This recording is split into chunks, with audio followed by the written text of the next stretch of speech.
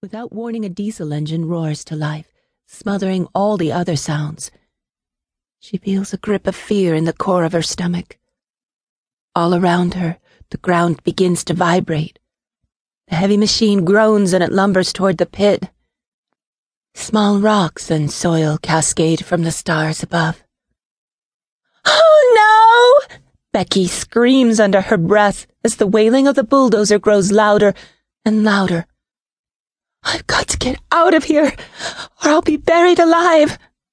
Her fingernails claw at the steep earthen walls of the pit as she tries to exit her hiding place. The metal beast roars and shakes the ground. The walls of the pit crumble in. Becky falls backward as an ocean of dirt and rocks crashes on top of her.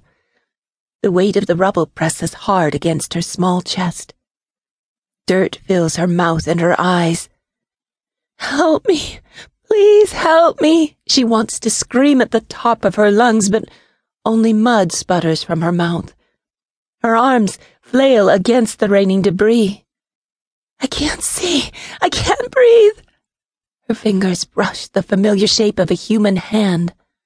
Her heart speeds as she grabs hold like a drowning girl grasping for a life preserver. And through the suffocating grime in the darkness, she searches for the face belonging to the hand that would rescue her and pull her from the choking bowels of the earth. The bulldozer growls again. The walls of the pit melt inward. The earth holds Becky's weak body in a paralyzing grip. She helplessly stops fighting against it and holds onto the hand with all of her remaining strength.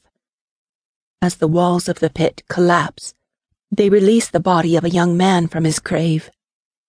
He rolls with the heaving ground and he settles next to Becky like a limp rag doll. His black, hollow eyes stare back at her. Becky's eyelids fling open as she springs awake with a jolt. The weight of the earth still presses down on her chest. She hears the pounding of her heart in her ears. She sits up and wipes the perspiration off her forehead with her clammy hands. Her blanket is damp with sweat. She realizes she's just had another horrible nightmare about that awful prison death camp. Scarlet moonlight casts an eerie glow through the barred window. "I wonder what time it is," she whispers under her breath. No one answers. A dry breeze moves the tree outside her window. Its shadow revolves along the bare walls. Becky lays her head back down on her flat, soiled pillow. She visualizes the trains rolling by. She can see the faces, gaunt with hunger and fear, looking out at her from the boxcars. Even in the waking world, those despondent eyes, they still plead with her. The images move across her mind over and over like a movie she can't turn off. She doesn't want to turn it off. Someone has to remember what the World Union has done to them. The trains roll by again slowly, one after another. Their heavy loads creak against the steel tracks. Click-clack, click-clack. Ashen-scarred faces peer down at her as they pass by, one after another. She hears Peter Roma's frantic voice boom from the loudspeakers and reverberate off the marble walls of St. Peter's Square in Rome.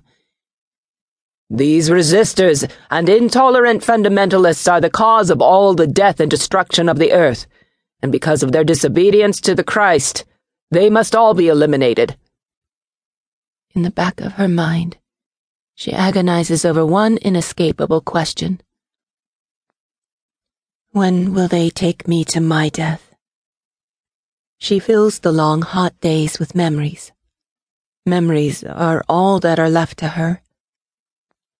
The cell walls illuminate shades of gold and red as the morning sun peeks from the east. Becky leans back on her pillow and closes her eyes. "Thank you, Lord Jesus," she whispers quietly. "Thank you for another day. I'm so happy to know you, the real Jesus. Amen. Soon the guard will bring me my breakfast." Becky's empty stomach